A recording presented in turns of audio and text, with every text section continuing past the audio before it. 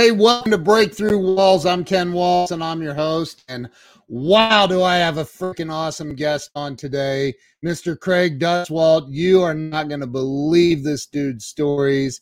Hang tight. We will be right with you.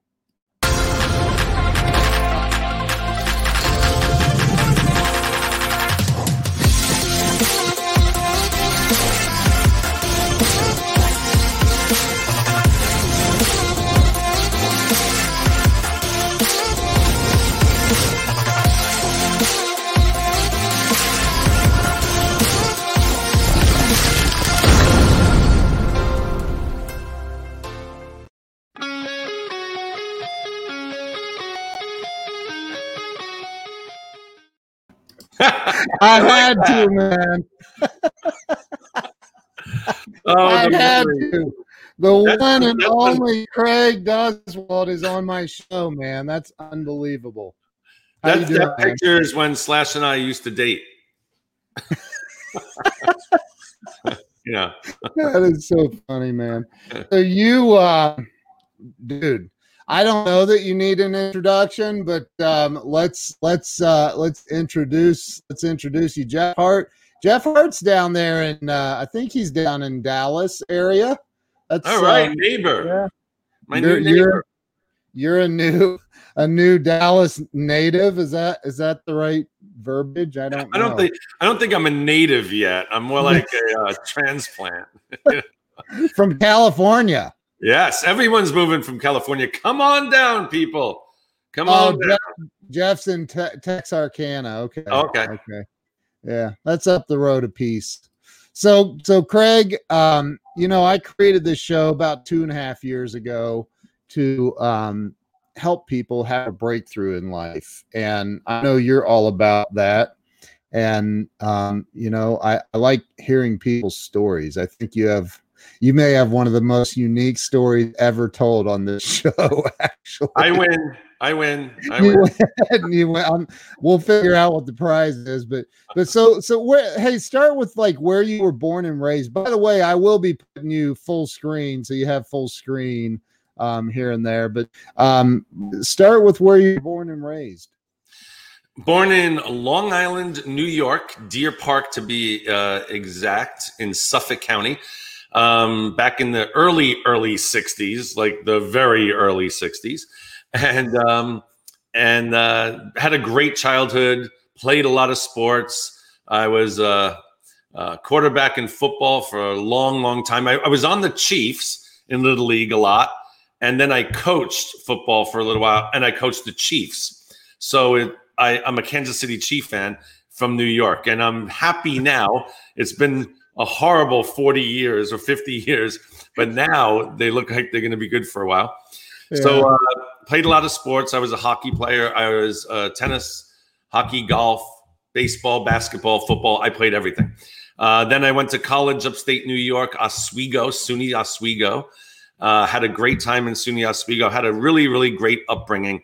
And then I got out of college, and I was an actor in college. I had a marketing degree, but a theater degree as well.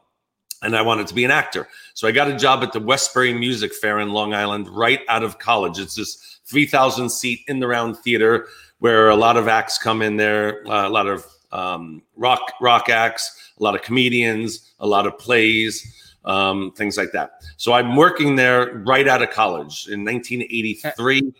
And so a bunch of The Sound of Music came in for a couple of weeks with Theodore Bickel and Roberta Peters. Rodney Dangerfield came in. He hired me on the side while I was working there to go into the pit and tape his show for him. So that was kind of cool. So I met a lot of people. It was really, really cool. So then Air Supply comes in on a Friday and Saturday night. Friday night, I'm working the show. I'm a runner. I'm working backstage, getting them drinks, getting them towels, taking them to the hotel, back and forth to sound check, getting them ready for the show. But, I'm just a runner. I'm the lowest. I was a runner too, right? Were you really? Yeah, I was a runner. I told you I worked for, good God, I worked for Chris Isaac. I worked for Shania Twain. I worked for a bunch of people. What's the one I told you crazy stories, which I'm sure yours are way better. But like with who More Than Words, Extreme. Extreme, Gary Cerrone. Oh my God, dude, they live up to their name. That's all I'm gonna say. Yeah, I knew Gary a little bit because we played what was it? We did the Freddie Mercury tribute, and I met him there. Okay. Yeah. With Guns N' Roses.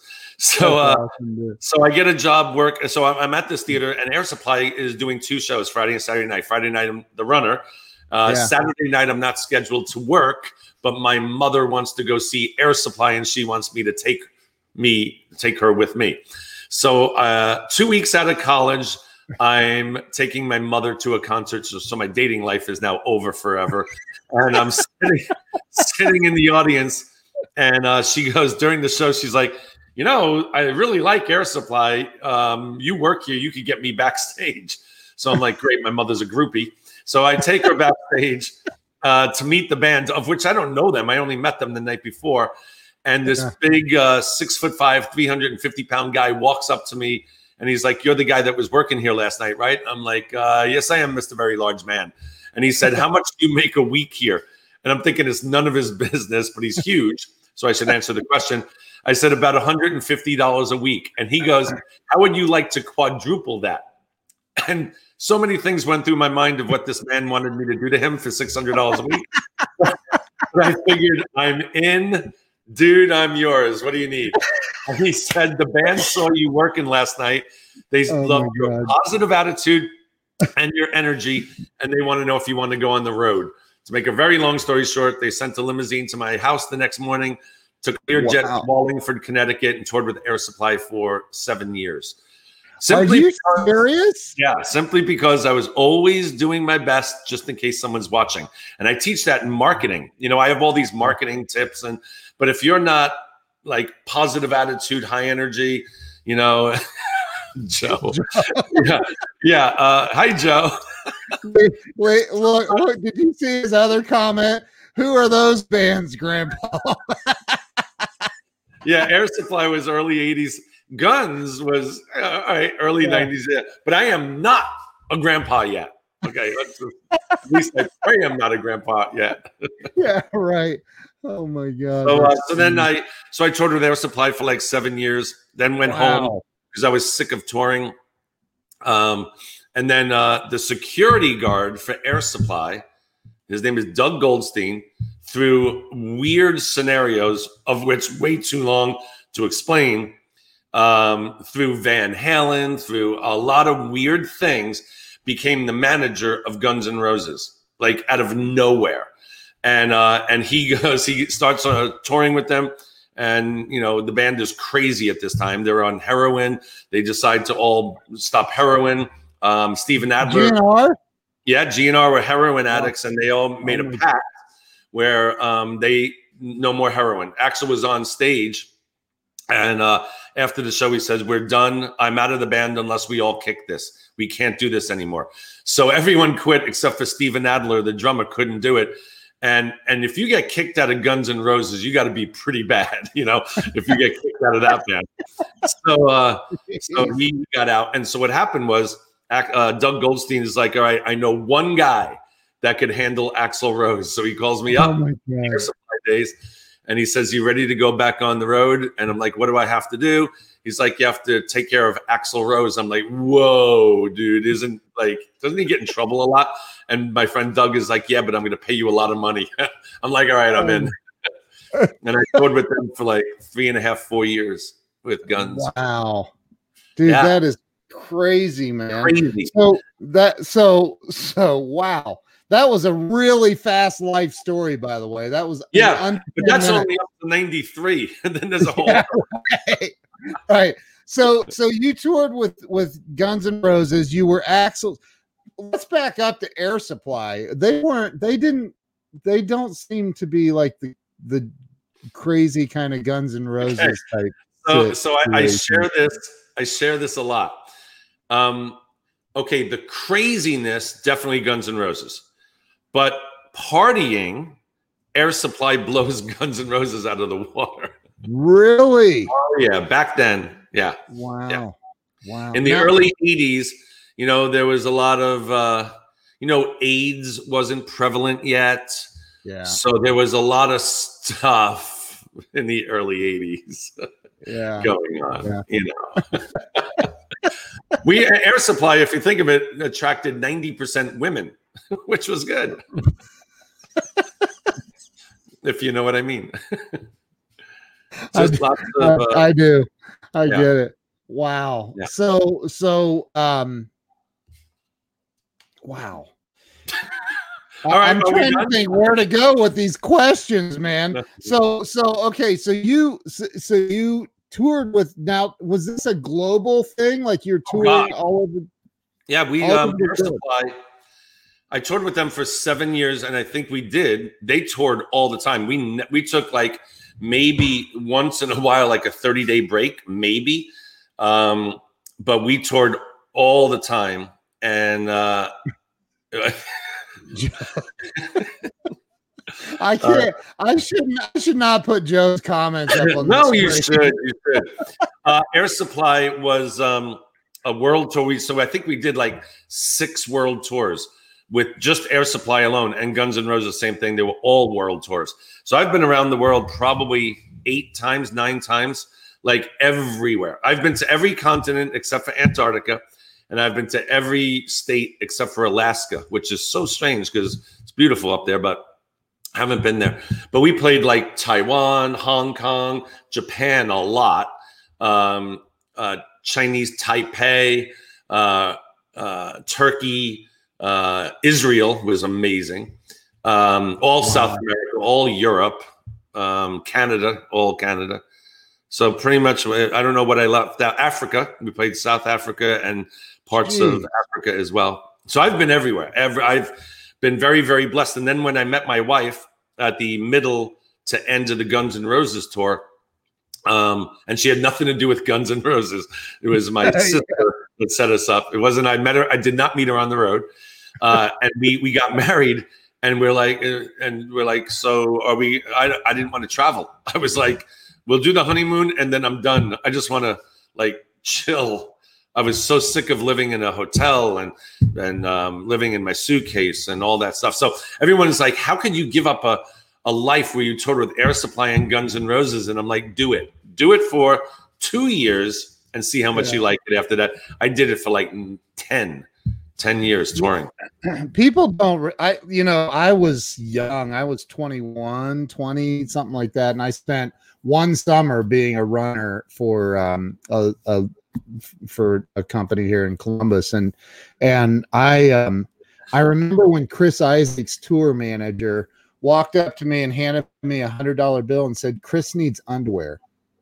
And I'm like, that sounds like a personal effing problem. What the hell are you talking about? Oh no. I'm like, I remember I'm like, and I was pissed. And the owner of the comes up, he goes, "Would you please just go do it?" And I'm like, all right, well, guess what? Chris is getting the most expensive underwear in Columbus. Right. I think I got like 2 pairs for $100 or something. Gold laced underwear. So I have a really, really funny story about someone giving you money to do something. I don't share this one a lot because it's unbelievable, but I was with Guns N' Roses, and Axl was dating Stephanie Seymour, the Victoria's Secret model. And it was her birthday tomorrow. And we were shopping. We're in London.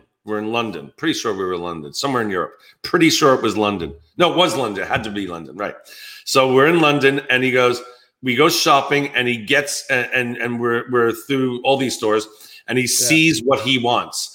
It's a baby elephant stuffed animal, gigantic. It is the size of my desk, if you could see it. But just picture very large stuffed animal that you would win at a carnival when you won the best prize at the carnival. It is huge. So he picks it out. He hands it to me, and he says, "Get this to Stephanie tomorrow." We're in London, and I'm like, and "Where's Stephanie?" Stephanie is in California. Oh, so right, exactly. So FedEx is out of the question. UPS is out of the question. First of all, they don't take that much. And at the time, this is early 80s, it was like 2 days to get to. And this is, keep in mind, this is the day before early evening. So, get this to Stephanie tomorrow. And it's like 6 o'clock London time. So that's not going to work. I actually talk about buying stuff.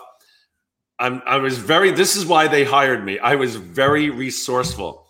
I bought the stuffed animal elephant, a first-class ticket on the Concorde plane.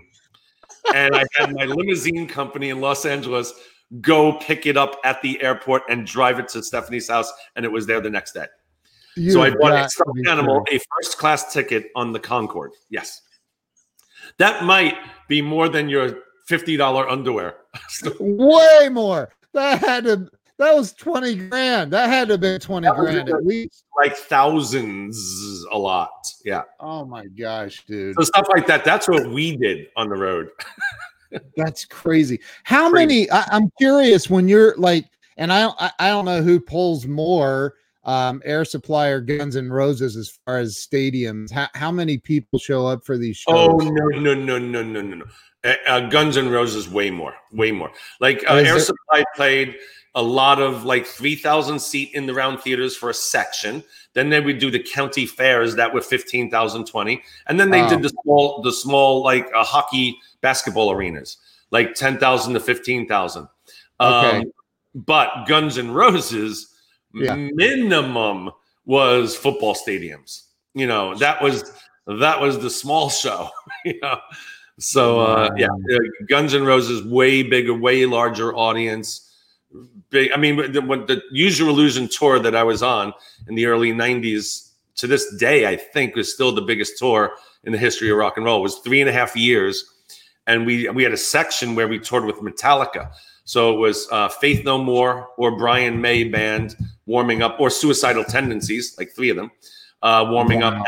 And then it was Metallica and Guns N' Roses. And that was major stadiums, major. Oh, so big show. And so now because I know that they kind of carry the show with them via semi trucks or whatever. Yep. How do they do that? Do they put them on freighters and move them across the ocean? How do they do that? We had 2 sets with Guns N' Roses. So they would set up one in Denver. We'd go play Denver. They'd strike Denver and go to the second city, and the other one would go to like Kansas City. So the other set was one show ahead of us. So we had 2 sets, sets of semi-trailers. It was big. I can't even imagine how many semi-trailers there had to be. Oh, I forget how many, and I might be exaggerating, but at least 20 for the main, because there's half of the semi-trailers would be the equipment, right? So that would go with us to each show. But they probably had 10 for the set times 2, so maybe like 30 or something. Bunch of buses. We traveled by plane. We had our own plane, Guns N' Roses. So we shared a plane with U2 and Bruce Springsteen. So it was really cool. So they would not share it on the same flights, but they would take us, then pick up Bruce, then take Bruce, then go get U2, take U2, then go back and get us. And it's crazy. Were these were big planes? They had to have been. It was an MGM 737. Yeah. All first class seats and staterooms. Wow. So to this day, Ken, here's the problem with my life. I cannot travel coach, which gets expensive because I'm not even joking. I got so spoiled, and so I have to make a lot of money the rest of my life because I can't go and coach anymore. And it sounds snobby. I understand how it sounds. Trust me, I get it. Yeah. But when you travel that way for 10 years, those seats in the back, I don't know how people sit in those things. But dude, you should have worked a royalty deal with Axl or something, man. Yeah, for the rest of my life, right? Yeah. You made me sit in first class. Yeah, right. So what were some of the, and I'm sure there's things you can't talk about. But but what were some of the things that you can talk about that are just like that normal people wouldn't know, like, about. Maybe it's the touring, maybe it's something about Axl, or was he somebody that was outgoing when he was alone, or was he an introvert? No. Axl is very shy person, very to himself, deep thinker. But in his community, in our world there were 30 of us that toured together. Axl's entourage was Axl, myself. I had an assistant. That's how bad it was. I actually had an assistant. I know, right? A masseuse, a chiropractor, and a security guy. So that was our entourage just for Axl. And then the band, each band member had a security person and some one assistant for the rest of the band, kind of thing. And then the tour manager, the manager, that type of team. So there were 30 of us that traveled on the plane all the time together. Wow. And Axl was like really outgoing in that group. Like Axl and my wife are very good friends. He's very open with my wife. He loves to get a female perspective of things. Here's something. So we were yes men, right? Our goal was to get my goal. I had one goal on this tour: get Axl Rose on stage as close to on time as possible. That was the one thing Craig had to do, and all these other factors led to this one goal. Oh my God. So we used to say yes to, whatever it is you just said, 100%. Okay, let's go to the show. And then he would want to get my wife's perspective on things. And she wasn't part of the meetings, I guess, where we said, just say yes. And she would tell him the truth. And I'd be like, and then that would set us back 2 hours. So no. We'd be like, Natasha, you can't tell him that. And dear heart, Natasha, she's like this beautiful person. I'm not doing that. I'm not doing it. So wow. I know. So we all went to the Natasha way of life and just started telling him the truth. And then, and I'm exaggerating a little. We told him the truth, but there were times where we're getting close to showtime. And if he said something that was just a little off, we'd be like, yeah, definitely. Let's go. We'll deal with that later. Right. But my wife is like, no, that's not true. Anyway, it was funny. But he's more of an introvert. He's very shy in public. And that's why I think he gets a bad rap in public. The guy is bothered. I watched this, right? We all say, like, I don't know if we all say, a lot of people say, I want to be famous. I want to be rich and famous. And I'm looking at Axl Rose's life, and I'm like, I don't want to be rich and famous. I want to be well off. I want to make enough money for my family, but I don't want to be a household name because I see what it does. The poor guy can't walk through airports, can't go out and have a meal. Like after shows, we would go to Denny's. That was our big thing at 4 or 5 in the morning. And I would say to the manager of Denny's, please don't mention to anybody that we're here. Here's $100 or something. And within 5 minutes, the place was surrounded and packed. Outside, or did they inside, outside, taking pictures of us eating. Oh my God. So my point is, until you're in a person like Axl Rose's shoes, don't judge when they're in a bad mood at the airport because they're getting hounded all the time. So we see the media plays all his bad stuff because that's Axl Rose. He's a bad boy, but in deep inside, he's a sweetheart, big heart. I mean, he does so much for charities and so many things for underprivileged children that the media doesn't even talk about because that's not Axl Rose. So he is a great guy, but he's very introverted and very shy in public. Slash is outgoing, Duff McKagan, the bass player, very outgoing, great in public and just like really cool with the people. Dizzy, same thing. Gilby is amazing. I didn't know Izzy as much. I met him a couple of times. He was the original rhythm guitarist. And when I toured, Gilby Clarke was there. And then Matt Storm, total rock star dude, the drummer that took over for it. But those are the guys I know that I toured with. And there's a couple of different people in the lineup now that I don't know. I know Slash is there, Duff is there, Dizzy is there, and Axl. Are they still touring? They were before COVID. Yeah. They had, like the Eagles would never tour again. We'll tour when hell freezes over. Yeah. And then they did the Hell Freezes Over tour. So Guns N' Roses has the Not in This Lifetime tour because Axl and Slash would said, I am never going to tour with you, not in this lifetime. And they are back together again. And I'm one of the people that was in both camps. Like there was an Axl camp and there was a Slash camp, but I was friends with both. Yeah. So I had the benefit of being in both camps, and I tried to play Switzerland as much as possible.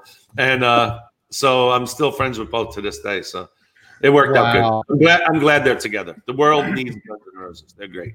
I totally agree with that, man. I mean, I'm an 80s kid, so you know. Too. Yeah. That's what I grew up on. So I'm also a 70s kid, but we don't need to go there.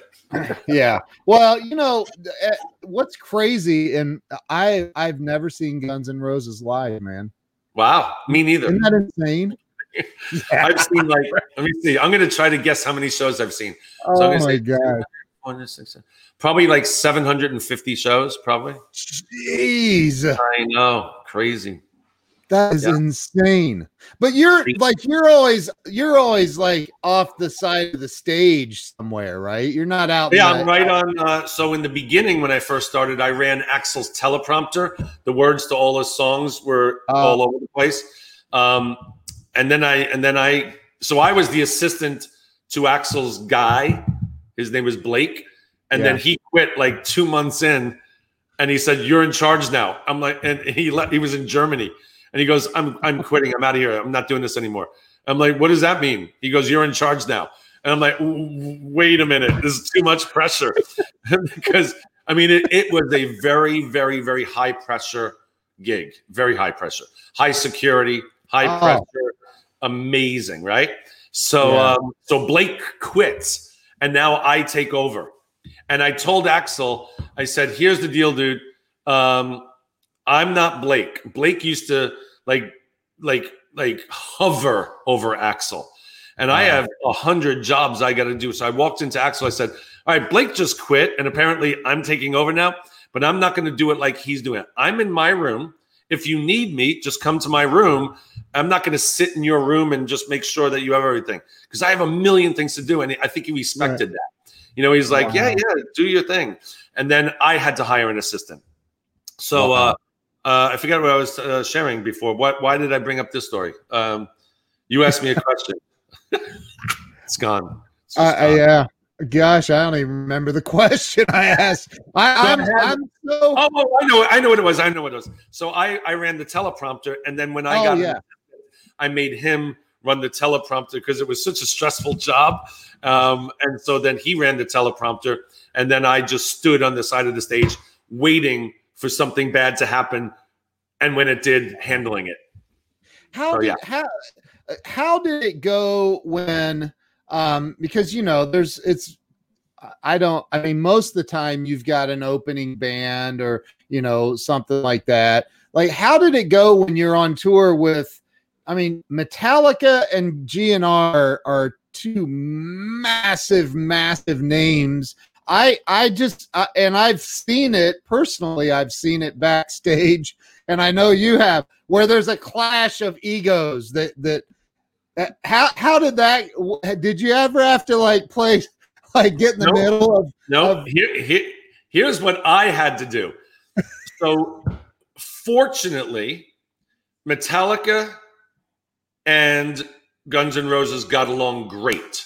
Amazingly great. Slash and James and my nights out were with Slash and Lars.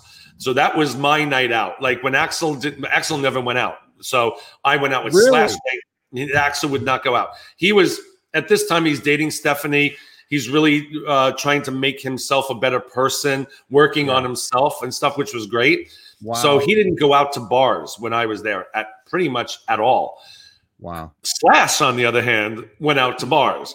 So I would leave my assistant in the hotel some of the times, and I would go out, or he would go out and I'd stay in the hotel just waiting for Axl. So when I went out with Slash and Lars, which if you go out with Slash and Lars, there's a book there. just there, which I can't share any of that. But there's a book there, just those nights with those two. Anyway, that being said, I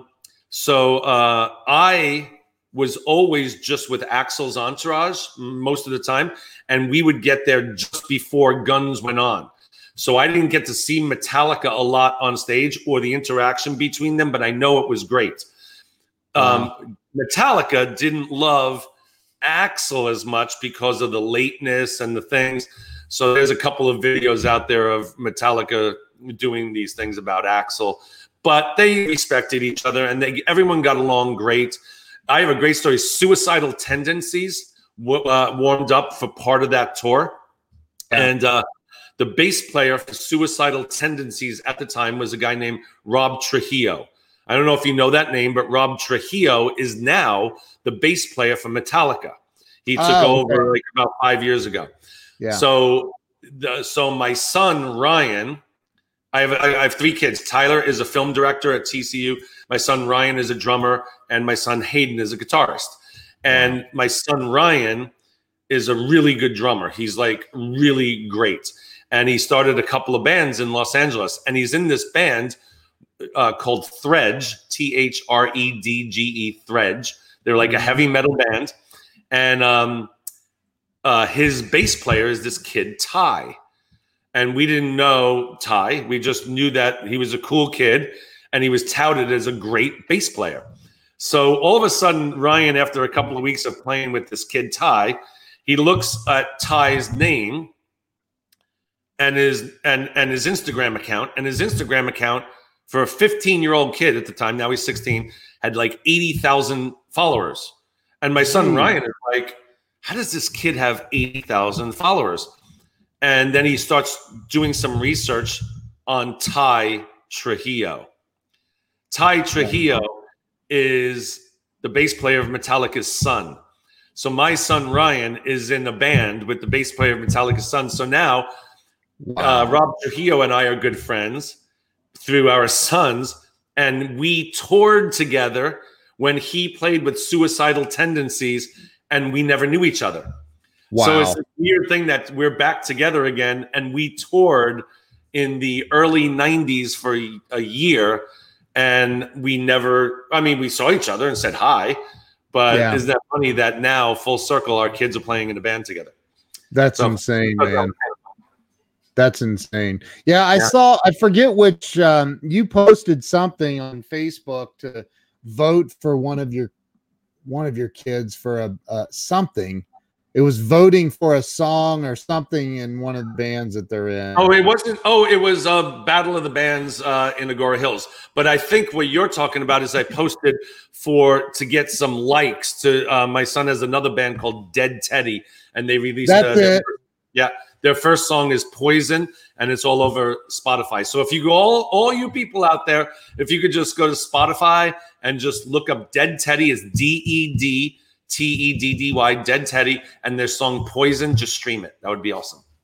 So here's a great question. What qualities that most contributed to your success as a manager / assistant in the music business that are transferable to any other job or field? That's a great question, actually. Great question. And I will say this. I'm touted, because I can't judge, as a really good speaker. On stage, I'm really good at what I do, I guess. That's what people say. And I'm very resourceful. I can find anything or get anything at any time for any situation. So if I need something at an event or something, I will very much be able to get it, and not only get it, but negotiate a great price. Because I'm a great negotiator, because at the time when I was with Guns N' Roses, all I had to say was, I'm with Guns N' Roses, and I'd pretty much get it for free, but whatever it was.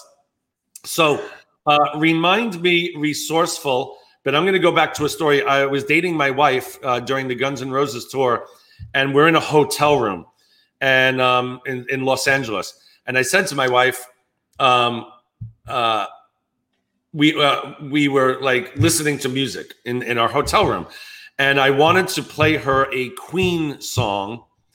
I was a huge Queen fan, and I didn't have the album with me. And at the time, there was no like Spotify or anything like that. Yeah, right. All that stuff. So I called up Tower. Right, exactly. So I called up Tower Records on Sunset Boulevard, and I get on the phone with them, and I said, I need this Queen album, but I have no car and no way to get there, and I can't leave because my boss is here and I can't leave the hotel. Can I pay you or somebody to buy the album for me and then drive it to my hotel? And they're like, dude, we can't do that, man. I just, we're on staff here. We only have a couple of people. So then I say, I understand, but my name is Craig Duswalt, and you don't know who I am at all. But my boss is Axl Rose. And I have an autographed picture right here, and I will get Axl to sign your name if you come over to my hotel room. And he goes, I'll be there in 15 minutes. So this kid actually, with his money, bought the Queen album. Oh my God. Drove there. I gave the kid $100, and it said, I think it was Jeff, to Jeff, thank you for the Queen album, Axl Rose. And I gave it to him. Now, he didn't get to meet Axl because Axl was doing something, but he got that, and it was literally a legit autograph, and he got it. And so those are the things now that I use in business, like in negotiating. I feel there's always a way to get something. We can offer something that they might need where it's a win-win. I don't want anyone to for free. But I'll do a win-win all day long. Like I will value exchange. Absolutely. All day long. And I have a lot of value stuff because I put on big seminars. I have sponsorships available. So that's why I tell people that are speakers. A lot of speakers just want to speak on stages and they don't want to do their own events. Right. I believe everyone should do their own event if you're a speaker. And even if you're not a speaker, put on lunch and learns. But these are opportunities where you can invite people to speak on your stage if you need something of theirs or you want to speak on their stage. So I use a lot of that negotiating stuff that I learned with Guns N' Roses as well. And then like resources, I focus on resources because I have so many, so I'm willing to share these resources again in a negotiation situation. And then the other thing, last thing is events. I put on events. I don't just get up on stage and speak. I put on events. And I learned that with Air Supply and especially Guns N' Roses. You need to make the crowd, A, want more, B, have an experience. So my events are not just me up there speaking. This is an experience that they'll walk out of there going, oh my gosh, that was way more than just a seminar. It was an experience. So I learned a lot of that stuff with Guns N' Roses. Now, I'm not as crazy as they are, but everyone walked out of there going, that was more than just a concert. There was an experience there as well. And Queen, I was a huge Freddie Mercury fan. I am by no means Freddie Mercury, but I am really good at dealing with crowds. Like my events have like 600, 700 people. How do you talk to the person in the last row? And Freddie Mercury was great at exuding his personality, if that's the right term, to the last row. They in the last row felt exactly what the person in the first row felt as well. And I think I'm really good at doing that as well. So there's one more thing that piece of it, but I forgot what it was. But that's the main stuff that I take into business now. So you're wearing a shirt that says "Rock Your Life." Talk about that. Because that's your company, right? So I saw last night. I was looking through some photo. I was stalking your Facebook page. I happened to come across because Joe's a good buddy of mine. I know you're. Joe's been to my events, a few of my events. Yeah, I liked one of the pictures of him and his wife at one of your events. Yeah. And it literally, from what I could see in the picture, it looked like, I mean, dude, you had a rock stage set up. Oh yeah. No, I tried. Like, wow, that's a mini GNR stage right there. I do a different. I do a different stage every single time because I get bored very easy. My events are always different. There's a lot of the same content. I have core stuff that I teach, but I add new stuff all the time because just for my boredom, I don't want to say the same thing over and over. So the reason why, like Joe just said, a lot of people go back and back and back. I've had people come to 15 events, and it's like just they come over and over again because they're going to get new information. I tell different stories, and there's a new set all the time. So it's like, what's Craig going to do this time, kind of thing. So I do take very care on what's on stage. Sometimes I even strip it down to nothing because I know I have a lot of cool stuff coming up. But the events are Rockstar like. I play a lot of music. I make it a lot of fun. So that, because I believe if you're having fun, you learn a lot more. But it's a ton of content. And that's a great point, Joe. My PowerPoint presentations, one of my pet peeves when I go to seminars is where they list like, here are the 8 things that you could do to do something. And all 8 are on one PowerPoint slide. And I'm like, oh my God, that is like speaking 101. If you have 8 points on a slide, you're talking about number 1, but everybody in the audience is reading 2 through 7. So they're not even paying attention to you right now at all. So I only put one thought per slide in big, gigantic letters. And so they read that, and then I have a book that they fill out, and there's always a blank, and then they fill in the blank, and then they listen.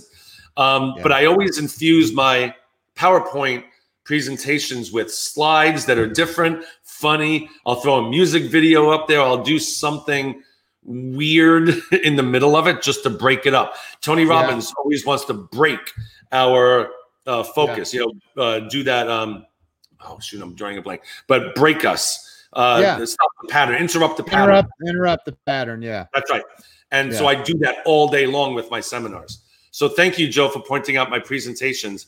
I've really figured out how to do that.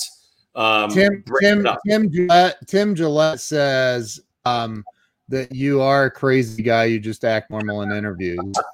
Tim is one of my best friends, and now we live near each other. Yeah, Tim's awesome, man. He does these blog and video cons that are so good. You know what's amazing about Tim? When I do my masterminds, Tim is always in the back of the room. And he always, every time we brainstorm in my masterminds, we have like 200 people in my mastermind, and we all brainstorm all the time for each other. And Tim comes up with the greatest ideas. He's a really great marketer. I know he looks like Tom Petty and a rocketer, but he's a really great marketer. Yeah. Look at that. We have Patricia. So my Canadian friend, Patricia, she's amazing. She's amazing. What's out of the box? Ask him about them. Well, that's you want to do any of those? I don't know. What's out of the box? All my marketing ideas I have outside the box marketing. I have a whole session on crazy things that you could do to market your business. Wow. And some of them are absolutely insane. Give us one. All right. All right, I'll do this. Well, I'm going to do 2 if that's okay. Because do 20 if you want. No, because they kind of go into each other. Yeah. So I hate cold calling. So I'm a marketing guy, and I hate cold calling. I will never cold call. I just, I teach Rockstar Marketing, right? So I don't think Axl Rose is on the phone cold calling someone saying, hey, we have a concert tomorrow night at the Forum. Do you want to come? So if you want to be a rock star, I don't believe you need to cold call. But there's like tons of things that you could do to get some warm leads. So what I do is one of the things I do is I have these envelopes, these business white envelopes, number 10 envelopes. They're just regular white envelopes. And I'll just focus on people I want to either come to my seminar or sponsor my event. So I will get their address from somewhere because I have a database. I have like 50,000 in my database. I'll grab an address of who I think is successful, who I think will align with my audience, and I'll want to invite them Yeah, right. I'll want to invite them, y'all, to come to my event. So I get a white envelope, a number 10 business envelope, and I'll write the person's name. Let's just say John Smith, and I'll address it to him. And in the return address, I'll put my return address and my telephone number under the return address. And I send it to John Smith. So John Smith gets my envelope and he opens it and it's empty. There's nothing inside. And he's like, what the hell was this? There was nothing in this. So he goes to the return address and he sees a telephone number. And he's like, oh, good, there's a telephone number. So he calls me up and he says, hey, Craig, my name is John Smith. And I just got an envelope, but it was empty. Can you tell me what was inside? And I say, nothing was inside. I just wanted to call so we could talk about my upcoming seminar. And one of two things will happen. One, if he gets upset, I'm like, dude, you called me. I didn't call you. What are you talking about? So they can't really get upset. Or number two is they go, wow, that is very clever. So what is the event? And I say, it's a marketing event. And I think you would be a great fit for one of my sponsorships or to get a table. It's a warm call so that I now get them. So what I also do, though, this is number two, is, and I have a number three, which is a backup of this. So number two, on that same thing, I put stamps. And here are the stamps I use. I put a stamp on the envelope. And if you look really closely, these stamps have my picture on it. Book Craig is your next speaker. So you could go to stamps.com and you could have your picture put on your stamps. And a lot of people don't know that. In the seminar world, a lot of people know it. But a lot of people in the regular world don't know this. So, like, I was on the committee for my high school reunion, my 40th high school reunion. I don't know how that happened. And I sent out invitations to the seminar, to the reunion, 40-year reunion, and I put my stamps on it. And everyone in my class does this. How in God's name did you get on a U.S. stamp? And I said, well, I'm a speaker in California. And they asked me. So I said, yeah. They have no idea that anyone could do this because regular people just don't know. So the same thing, when I'm sending these blank envelopes, most of these people have no idea that you could do this. And then they say, dude, let me ask you a question while I have you here since I called you. How did you get on that stamp? And at first I say, well, I'm a pretty big deal, I guess. I don't know. They asked me, the U.S. Post Office called me one day and said, I hear you're a really good speaker. So would you like to be on stamp? But then I tell them the truth. I'm like, hey, here's an outside the box marketing idea. You can do this too. So I share that. Here's the third one. Not only can you do that, but let's just say I send this blank envelope to John Smith. And John Smith gets the blank envelope. And the stamp has his picture on it. Oh, mind blow. Because I just go to Facebook and download his picture, go to stamps.com and buy a stamp with his picture on it. So now he's like, okay, first of all, okay, there's nothing in this. How in God's name am I on a stamp? What? I said, I don't know. I got these stamps at the post office. You don't even know that you're on a stamp? And then I tell them. But it blows their minds. Regular people have no idea that all this exists. And it's just all it is. Instead of a cold call, it's a warm thing to just talk to people. And then they're so blown away by the three things that I just did, they all come to my seminar.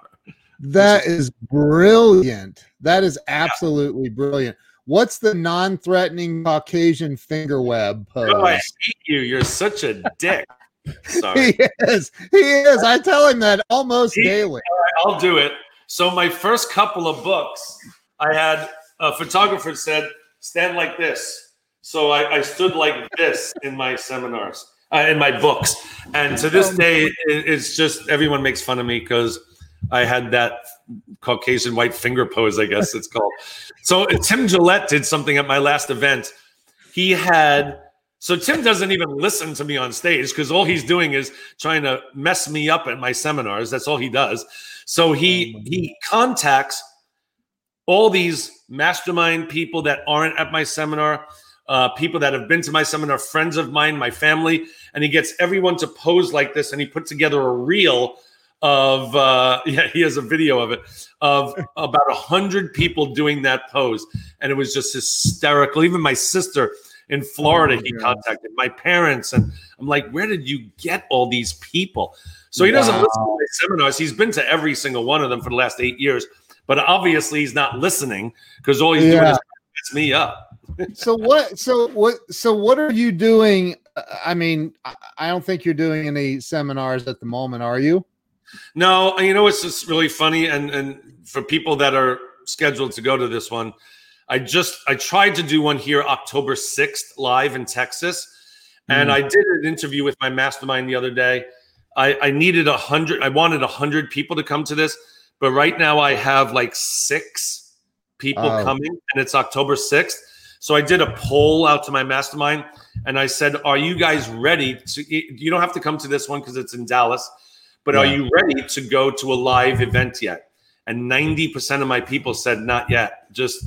Some of them are older. Some of them have like a diabetes type of situation. Some of them are taking care of grandkids.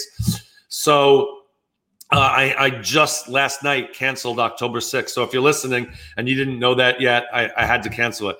I just don't want to pay thousands of dollars to have like no one show up. And I think we're just not ready yet. I'm ready personally. Yeah. Me too. Yeah, right. Exactly, Joe. Exactly. Yep. That's what I personally believe. But I have a virtual event. I have a virtual event coming up on October 8th, 9th, and 10th. So if you just go to a website address for people to let me just go to that website address. Can I email it to you and then you put it up? There's a chat. You should see a private chat. You can send it that to would be wonderful. Right I'll be with you guys in a second. Yeah. I'll get code. Tim had to cancel his for November 5th. Dude, I think you'll be all right on November 5th. Yeah, exactly, right? No, I'm sure it has to. And Jeffrey Miller agrees with not yet. Siraj says, I'm ready. Siraj thinks we look like brothers, dude. We are brothers, man, from another mother, maybe, but we are brothers. That's right. Oh, look, Tim Gillette just put it up. Oh, he's faster than me. See how good he is? But I can't scroll that across the bottom. I need the link that I can copy and paste. But I can leave Tim's comment up there.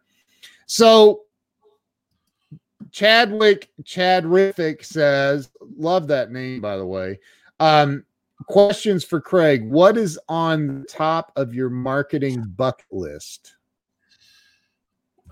Chadwick, man, I think you need to be like my right-hand man, because thank you for the lead into something that I would love to talk about. Yeah, really. That Ken hasn't asked me about yet. I'm kidding. I'm kidding. No one knows about it. No one knows about it. I'm kidding. So I do have a bucket list thing, and I think everyone. So I put together personal goals. How do I comment on this? Wait. Over to the right.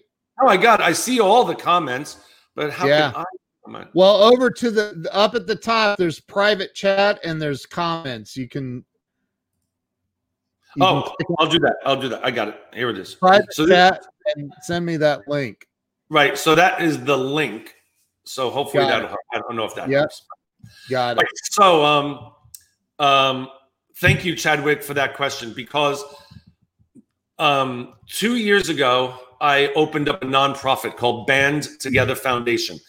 And we're really good at giving back, my wife and I. We do a lot of things for the Leukemia Lymphoma Society. My wife had Hodgkin's lymphoma. She is cured of it. She had it a long time ago, and she is cured. So thank God for that.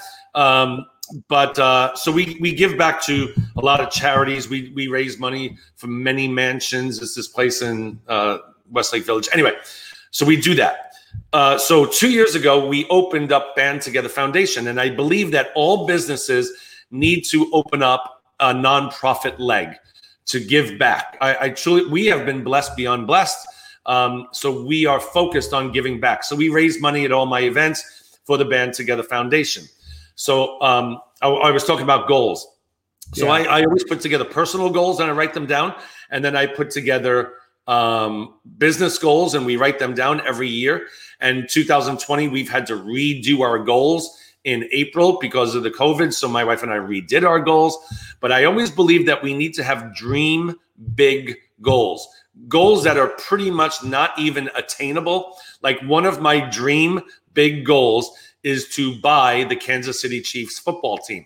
Now, that's probably not going to happen, but it's a goal that is in the back of my mind. It's a bucket list thing. Besides hanging with Joe and Ken, it's number 2. Joe and Ken, number 1. Number 2 is to buy the Kansas City Chiefs. So probably not going to happen. But what can happen is something that I can do and I have control of is it was going to be 2022, but it looks like it's going to be 2023 because COVID set me back a year. The 2020 is pretty much a waste. So my wife and I and our foundation, Band Together Foundation, want to put together a Live Aid type of concert in 2023. And it's a Band Together to raise money for Band Together Foundation, which will raise money for a certain cause that we don't know yet. But the idea is banding together. So bands that have broken up in the past band together for one day so that the world can band together as well and do a concert. Now, there'll be bands there that are also together and did not break up or broke up in the past and got back together, like an Eagles, like a Guns N' Roses. So this idea came about when Guns N' Roses was broken up, and my goal was to get them back together and then do a concert band together. So there's a lot of little pieces that have started, but in 2023, we want to put on the next Live Aid under the Band Together Foundation umbrella. Dude, I love that. Yeah. And I say that all the time, man. I think that people do not dream big enough. Yeah. They don't. I know. I'm guilty of it. Yeah. I mean, I am. But you have how do I word this? You kind of have the upper hand in the sense of, dude, you've traveled literally all over the entire planet with the biggest. I mean, Guns N' Roses in the 80s, I don't think there was a bigger band. I mean, they were the number one bands in the 90s, 80s, late 80s and 90s. Yeah. They were number one. Yeah. Yeah. In the world. Like, not just the US, in the world. In the world. They were making at least $100,000 a year. Yeah. They were making more, $1 million a show. That's crazy, man. Yeah. That's insane. Is the number that I heard. Yeah. Yeah. I'm sure they were. They're very, very successful. So, but so you have when I say you have the upper hand, you were blessed with an opportunity because of your energy, because of your attitude, your work ethic, everything else. You were blessed with an opportunity that literally showed you the world. So I think there's people, and that's what this show's about. Like, there's people who get stuck right there in their crap. Something goes wrong in life and they stay there and they stop dreaming. What do you say to somebody like that has stopped dreaming big, thinking about the private jets and what do you say to them? How do you help them get over that hump? That is such a good question. And first of all, I will agree with you that I have been blessed. So I have doors that are open more than most people. I get that. But there's a lot of people that I toured with. The doors were open for them too. And they're dead, divorced, unhappy. And I would say that's 90% of the people that I know on the road. So while I have been blessed, kudos to me for taking advantage of being blessed. Yep. I did the work. I didn't just rest on my laurels. I toured with Guns N' Roses. So now the world should just come to me and not do any work. Yeah. Right. Excuse me. So a lot of people did that. Now, for the people out there that I understand you didn't tour with Guns N' Roses, how would I be able to dream big? How would I be able to accomplish something? Well, let's look at all the people that didn't tour with a band that became very, very successful in life. We all have something that is unique, that is different about us. We have something. And one of the things I do in my mastermind is find that for people, is what is that thing that makes you different?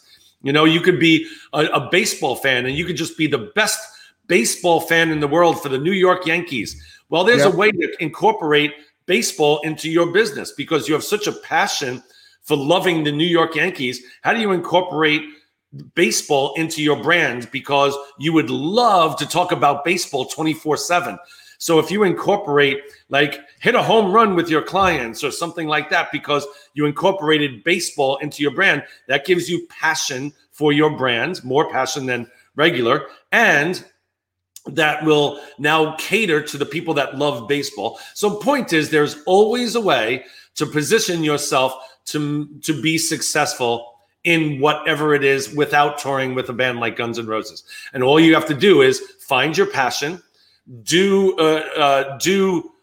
good things and give back. And here's the deal. You have to believe in your heart that you are doing it because you want to help people, and you know that if they listened to you, that they would benefit more than what it actually cost them to be in it. So you also have to believe in your heart that that's true, and you're not just doing this just to make money. Like, I honestly do not speak to make money. I make money as a speaker, but like, for example, I make money as a keynote speaker. And if I was only a keynote speaker, I'd be good. You know, I'd make enough money as a keynote speaker. So I don't have to put on my own events. I don't have to have a mastermind. My mastermind, by the way, is the most inexpensive mastermind to join for someone. I'll just brag for a second at my level.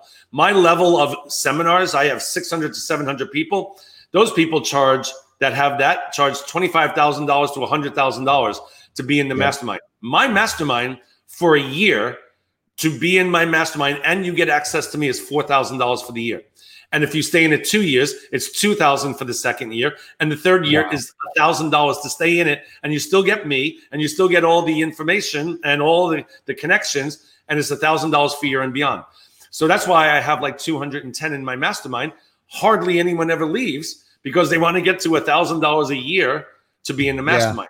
Point is, people make choices in this world. You know, I don't go out and party every night anymore. I haven't for years. I work, but I love what I do so much that, yes, I toured with Guns N' Roses and Air Supply, so doors are opened. But I use those doors and I work my ass off. I don't watch TV. I don't go to bars. I don't party like crazy. Right. And I work, but I enjoy what I do. And my wife enjoys what she does. And she's literally 15 feet from me right now. So we love working together. And we have a great relationship, and I love my kids, and everything is about the kids. So yes, I have the doors open, but I work my butt off, and I don't, spend a lot of time doing things that won't further my career, let's just say. Have you ever experienced being down to your last $100? Oh, I wouldn't say 100, but hell yeah. Please. When I graduated college, I had no money. I was in debt. So there's that. But then I got Air Supply, and I made money during Air Supply. So for 7.5 years, I was good. But when you're touring with Air Supply and you're touring with millionaires, you think you're a millionaire too. But I ain't making millionaire prices. Right. So I spent all the money that I made with Air Supply. So from 1988 to 1990, I was a struggling musician because I was in a band and I was a singer, and I tried to make it as a musician. Wally Stocker, the original guitarist for the Babies and the guitarist for Air Supply, him and I wrote a couple of songs, and we were starting a band, and just nothing. I got nothing. I was an actor. I was on a General Hospital for a year as a small part. I was on Full House a couple of times, little itty bitty tiny things. Never made it as an actor. Rejected 24/7. And I was living in Santa Monica, and was like living credit card to credit card. I would get a credit card, and I would max it out, and then get another credit card, and then max it out and get another credit card. But I worked as a waiter at the time. Yeah. This is in between Air Supply and Guns N' Roses. Worked as a waiter, and I was down to not $100. I was down to negative $10,000 on a credit card. But I always had credit because I had good credit. Yeah. And I paid minimum every month. But if you were asking if I had $100, no, I had negative 10,000 at all times. And then I got Guns N' Roses, and that got me out of it. But when I was done with Guns N' Roses, got married, then I became a businessman, and I saved money from Guns N' Roses, and then the rest. Then I got a job at an ad agency. I was a copywriter, then a senior copywriter, then a creative director. Then I opened my own ad agency, and then I became a speaker.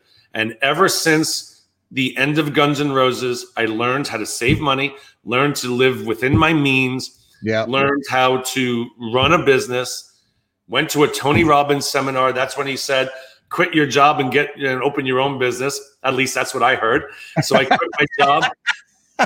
I quit my job as a creative director for an ad agency, and I opened up my own ad agency. And you said that's what I heard. Yeah. Because what I heard was quit. He was saying like be your own boss, and you should focus on being an entrepreneur because you can handle it all. So I literally yelled out at an Unleash the Power Within seminar. He was doing some exercise. It was quiet, and I just yelled out, "I just quit my job." In front of thousands of people, and Tony Robbins goes, "Awesome!" So my God! And I literally quit my job, and I opened my own ad agency that Monday, and I got some clients. And yes, I know Van Halen pretty well, so that will be one of the targets because my goal is to have Sammy and Dave on stage together. Wow, that's freaking awesome, man. And do you have a book about your time on the road? Funny you should ask that, Joe. It's called Welcome to My Jungle. It's on Amazon. It's available. Welcome to My Jungle. Dude, okay, so I did not know that about you. I'm an Amazon influencer, and I can actually live stream on Amazon. I'm going to have you come on and do a live stream to the Amazon audience, and we'll sell the crap out of your book. All right. Well, I'm going to say one thing. I'm going to respectfully decline. You are? And I'll tell you why. Why? I wrote that book, and I wish I didn't. Oh. And it's not because I didn't out anybody on the road. Right. Like they're my friends, right? I didn't tell any inside scoop stories at all. I just told funny and interesting things that happened on the road with Guns N' Roses. And I got bashed on Amazon because I didn't tell the dirt. This guy is a sellout. He didn't tell the dirt. He must be dating Axl or stupid stuff. So that's crazy. Not told anybody about this book for years. It's still sold a ton of copies, but I don't promote it anymore. So there you go. Okay, well, but it's still out there, and it is a good read, but just don't bash me, Thank you, Jeff Miller. Jeffrey Miller has the book, and he loved it. I love you, Jeffrey. Everybody on here, go buy it. I want to answer Jill's question. I can't take it down because I had it through a publisher. So they own the rights to it. Well, so here's the solution. Everybody go buy a copy of it. Oh, dude, I was just thinking we got to talk about Glenn in a minute, but everybody Glenn Morshower I'm going to just say right now, Glenn Morshower is the greatest person on this earth. That's all I'm going to say about Glenn. 1,000%. And I want to talk about him, but everybody go buy a copy of the book and leave a 5-star raving review for Craig on there. So let's talk about. Wait, we know what happened with that? I honestly, my mastermind all bought the book the first day. Legitimately bought the book and read the book because they could not wait for it to come out. And they all gave me 5-star reviews. So the first day I had like 100 5-star reviews, and that's what I got bashed over. It's impossible to get 5-star reviews. This guy's buying reviews. Oh my gosh. So they would give me 1 star because I bought reviews, even though they liked the book. It's so stupid. So stupid. Yeah, I wouldn't let people like I wouldn't let hate. And then I opened the door to Pandora's box to the world that I left a long time to kind of came back to me, and it's not as pretty of a world as I am in now. So you know what I mean. Yeah, I get it. Well, dude, talk about Glenn real quick, and we'll wrap it up. Tell me how you met Glenn Morshower. You know, he's a brother to me, and I know you guys do that Sunday night thing, and I was on that show. And Scott McCain is a good friend of mine too, so it's so funny. You guys are awesome. I listen to you guys a lot. And you're so nice that you mention my name all the time. I love you guys. So Glenn Morshower is so we were in a play together back in 1926 at the Woodland Hills Community Theater. And it was a show called The Last Meeting of the Knights of the White Magnolia. And it was like, I knew who Glenn was because he had done like shows. And then I'm a guy that's done like General Hospital and Full House, right? But we had a great cast for this community theater. It was an amazing cast, actually. It was like not your typical community theater cast. I will say this. Yeah. So I got cast in this show, and Glenn's in it, and talk about intimidated. I'm like, oh my God. And most of my scenes were with Glenn, and he was mean to me. Like his character was mean to my character. He like made fun of me. My name was Milo Crawford. And he was this dude that just made fun of Milo Crawford. And so I was like this Texas kid that everyone made fun of me. Anyway, so I was abused on the show. Plus he was Glenn Morshower. And I'm like, okay. But Glenn, outside of character, is the sweetest man imaginable. And we just hit it off. I mean, we started dating immediately, I think. And then we realized we weren't gay, with nothing wrong with being gay, but we just realized we weren't. And then so Glenn and I have known each other since whenever that was. I don't even know what year that was, but it was 1926. Yeah, 1926. And then we have been best buds for forever and ever. And it's funny, we not lost touch, but we just like there were like 2 or 3 year period. Milo's self-esteem. Exactly. Oh my God, that's funny, dude. We not lost touch, but we just didn't connect for like 2 or 3 years. Way after the play, we hung out for years after the play. But there was a period I was on tour, so I wasn't keeping in touch with people. Yeah. And then I got back from the Guns N' Roses tour, and then I opened an ad agency, stuff like that. But then in 2009, 10-ish, I was speaking. I became a speaker, and Glenn was on the circuit as a speaker. And I'm like, dude, what are you doing here as a speaker? He goes, oh my gosh, I speak at these events. And I'm like, oh my gosh, I speak at those events. And then we just rekindled our friendship again. Now it's stronger than ever. And the great thing is, he lives in Dallas and I live in Frisco. We're down the block from each other. Yeah. And we'll be seeing a lot of each other. I want to like go to his classes. He has these acting classes here that I send a lot of people to because he wants us.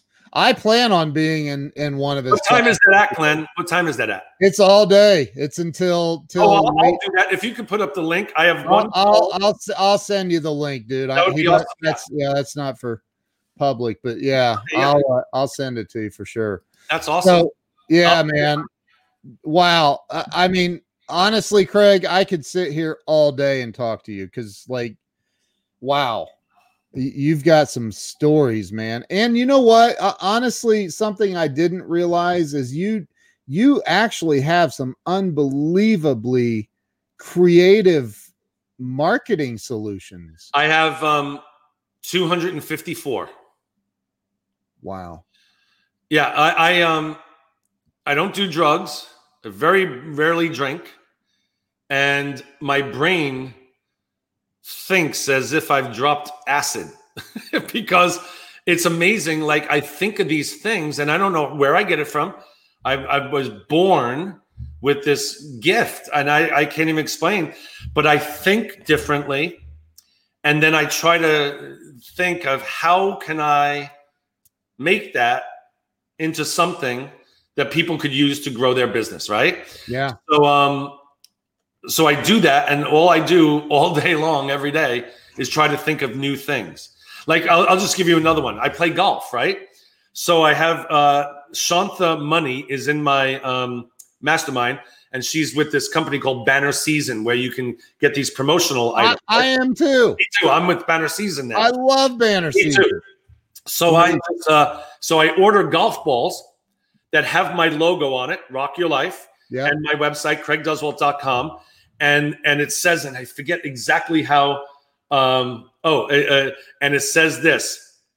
The ball has a little sentence on it, and it says something like this: "I'm hiding from Craig Duswalt now." Yeah.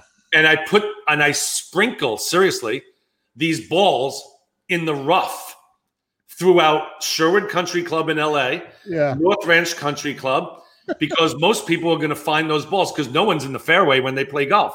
No. So my website address is on it, my brand is on it, and a cute little saying is on it. That's awesome. And I just think that's just another way.